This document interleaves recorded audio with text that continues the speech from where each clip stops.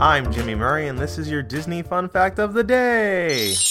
Today we're talking about Onward.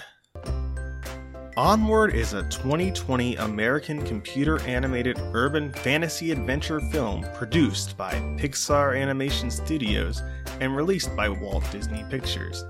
The film is directed by Dan Scanlon, produced by Corey Ray, and written by Scanlon, Jason Headley, and Keith Bunnan, and stars the voices of Tom Holland, Chris Pratt, Julia Louis-Dreyfus, and Octavia Spencer.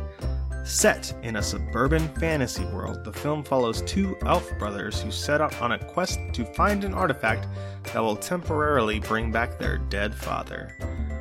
Onward premiered at the 70th Berlin International Film Festival on February 21st, 2020, and was theatrically released on March 6th, 2020. The film received generally positive reviews from critics and grossed $141 million worldwide. The film's financial shortcomings were a result of the COVID-19 pandemic, which led to the widespread closure of movie theaters, thus making it Pixar's second financial disappointment after The Good Dinosaur. Like several other films released in the early months of 2020, it was made available digitally several weeks after its theatrical opening.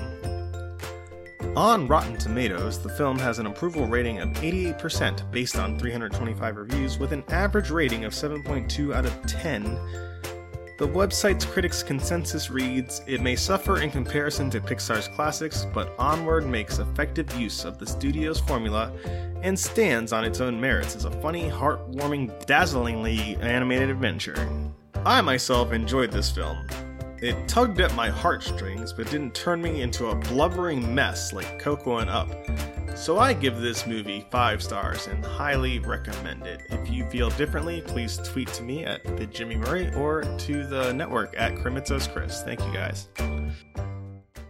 Thanks for listening to Disney Fun Facts on the kid-friendly podcast network. Magic sound effect brought to you by Michael Koenig and music by Kevin MacLeod. I'm Jimmy Murray, and this is executive produced by Chris Krimitzos.